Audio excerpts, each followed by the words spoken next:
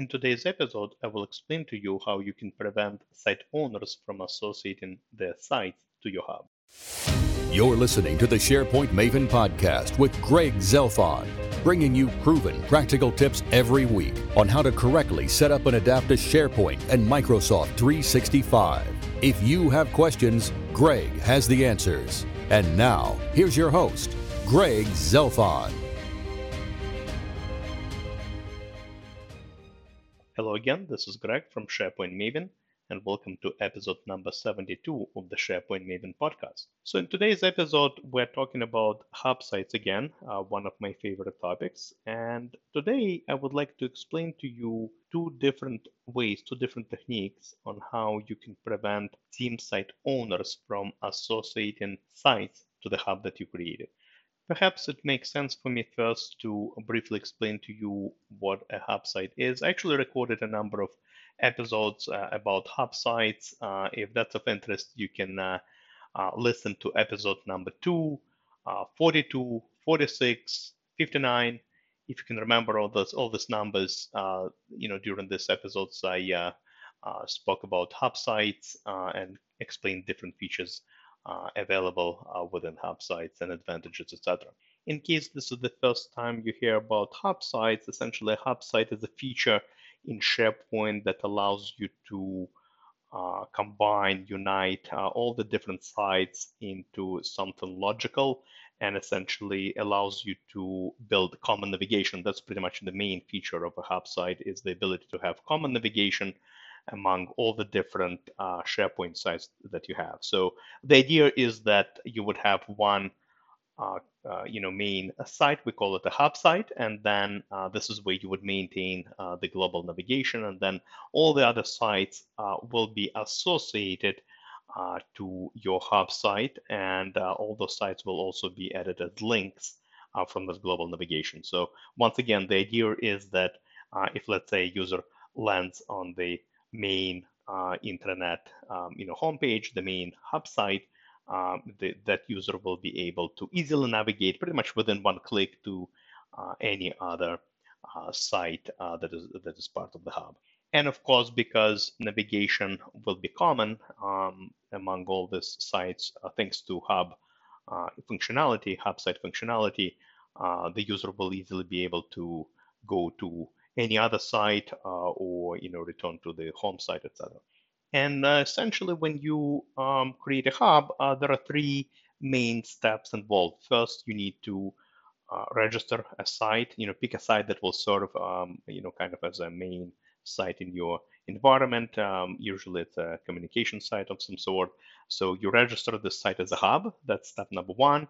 The second step, you associate all the other sites that you need to add to your hub. You associate all the sites to your hub. That's step number two. And finally, step number three, that's the manual step. This is where you have to build out the navigation. When you associate a site to the hub, the site is not added to the navigation automatically. It's something you actually have to do manually.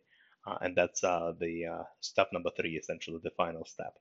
And when a site is associated to the hub, first of all, it inherits that menu that you build out up top, the global menu. It inherits the theme. It also becomes part of the search scope. So if you search for something from the main hub site, it will also pick up, on the search results from all the associated sites as well, assuming, of course, you have access to those associated sites. So that was a quick overview of hub site functionality. But what I want to talk to you about today specifically is that second step, the ability to associate sites to the hub. The truth of the matter is that it's not just you who can associate sites to the hub that you created. Literally anyone can associate their sites to your hub.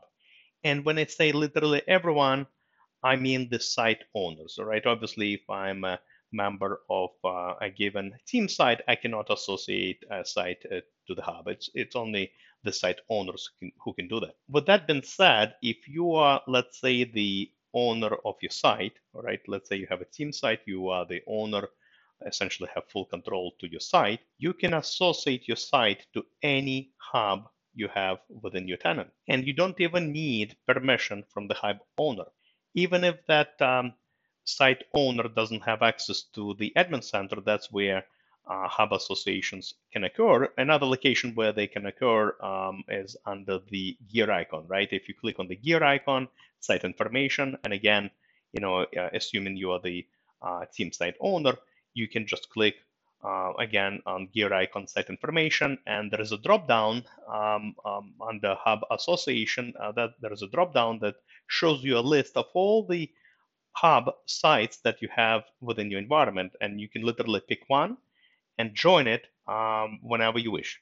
And another twist to it is that you don't even need to have access to the hub site. That's right, not even a visitor access. So you might not even have access to the hub site at all, yet you would be able to join it. Now, I know this doesn't make a lot of sense, but that's just how it is set up.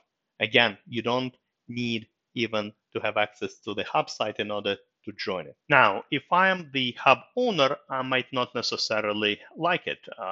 If I created a hub, let's say it was maybe a hub for my intranet, or a client hub, or maybe a hub for a given division or department, I don't want every site owner out there to just join my hub without at least asking me, or at least asking for permission. So that was kind of a long introduction to what I'm going to explain to you next. And essentially what I would like to explain to you next is how to prevent those unwanted guests from your hub.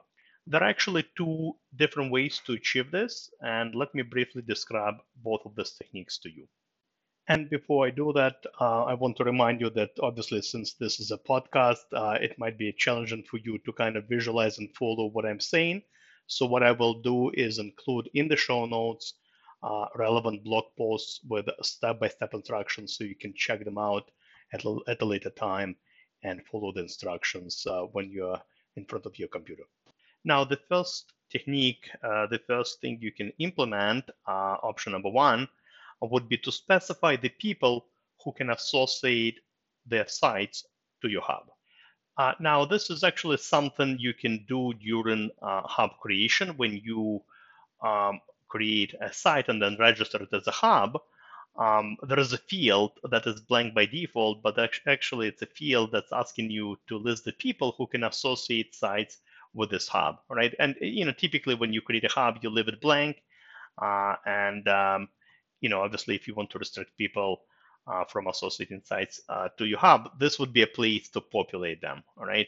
So again, when you register your site as a hub, there is a field that will ask you, that will prompt you, and that's an optional field that will prompt you to fill in, essentially provide the names of users, of the approved users who will be able to associate the site to the hub. If you already created a hub site, not a problem at all. Again, you would need to navigate to the SharePoint Admin Center, because that's where this hub settings reside. So you would click the checkbox next to your site, to your hub, and from the hub menu up top, choose Edit Hub Site Settings, and you will be, of course, able to change the name of the hub if necessary. But once again, you will be able to provide the list of users who can associate the site to the hub. Now, what will happen with this particular option when the site owners now try to go ahead and connect their beautiful site to your hub, they essentially will not even see your hub site in the list of hubs. All right. So if you have 5 or 6 hubs, but you prevented your hub from associating, prevented people from associating sites to your hub, then in the drop down they will only see the other hub sites. They might only see 3 or 4 hubs and not the other ones. And this is a great technique to utilize if you are going to be the only one managing the hub and managing essentially associations to the hub, or maybe you might have a few more trusted people. But the bottom line is, for this particular method, for this particular technique to work, you always need to go to SharePoint Admin Center and essentially update that list of approved people. So that's kind of the downside, if you will, of this particular option. But then, again, a great option if you just don't want to deal with people asking you for permission to join the hub. You just literally specify the names of trusted people, and that's about it. Now, there is also another option, option number 2, which might be a little bit more elegant, and that would be managing hub associations via Power Automate workflow. This option is great for situations when you maybe are open to users requesting access to your hub. And essentially, what will happen is when the request access, the sites will not be, joined to the hub automatically. They will go through an approval, right? So, and typically, let's say, obviously, if you are the hub owner, the approvals would go to you first, and only after you approve the request, the site will be associated with your hub. Now, what's cool about this option is that if you're not familiar with Power Automate, no worries at all, because you can build this Power Automate workflow using the out-of-the-box template that exists. And essentially, all you have to do is just navigate to your hub site, click on the gear icon, hub site settings. And of course, this is the area where you can edit some hub site settings. And one of the options just above the Save button would be require approval for associated sites to join.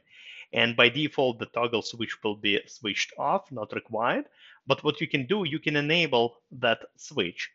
And what will happen, it will actually carry you through the wizard that will help you build the Power Automate workflow.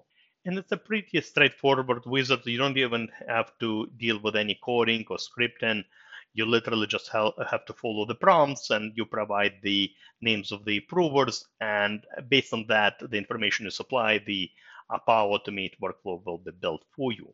And of course, if you are familiar with Power Automate, and if you are comfortable with editing the logic, you can always go back to the workflow and edit it and add steps, add approval steps, customize emails, all that stuff. So what will happen in this particular case with this second option is that when, let's say, you build that workflow on your hub, and I'm the site owner who wants to join the hub, I will go to the gear icon, site information. I will see the your hub site in a list of hubs, so it's not going to be hidden like with option number 1. I'm going to choose that particular hub site and click join, and it will actually display a message for me up front that in order for me to join this hub, there is an approval workflow behind the scenes. So I will kind of know that it's not a straightforward step. It will actually warn me that first I need to obtain the approval, and once I click join, what will happen is the workflow will kick off, and essentially at that point, the approval email will be sent out to the hub site owner. And once the hub site owner approves the request, only at that point the site will become part of the hub. So this option is great for situations when, I guess it's a more elegant option, right? This is for situations when you're open to site owners joining your hub, and you don't want to just kind of restrict it totally, like with option number 1. You're open to that, and essentially, it's just a more elegant kind of solution where you deal with requests through approvals and rejections. So these are the 2 techniques that are available. That's all I really wanted to mention in this particular episode. I think, especially if you're part of a large organization, I think implementing one of the options is truly important for many reasons and governance reasons, etc. So again, it probably makes sense for you to pick one of the options and implement it. If you're part of large organizations, have lots of hubs, deal with lots of different site owners who might join your hub. All right, so I think that's all I wanted to mention in this particular episode. Hopefully you learned something new. As always, in the show notes, I will include a bunch of URLs pointing to my blog posts with step-by-step instructions on how configure hub site settings, how to create that workflow. Again, I will list all this blog posts, and you will be able to check them out when you're in front of your computer. But for now, thank you very much for listening, and talk to you next week. Goodbye. You've been listening to the SharePoint Maven podcast with Greg Zelfond. If you enjoyed this episode, please head over to the Apple Podcast app, leave a review, and don't forget to subscribe. Thank you.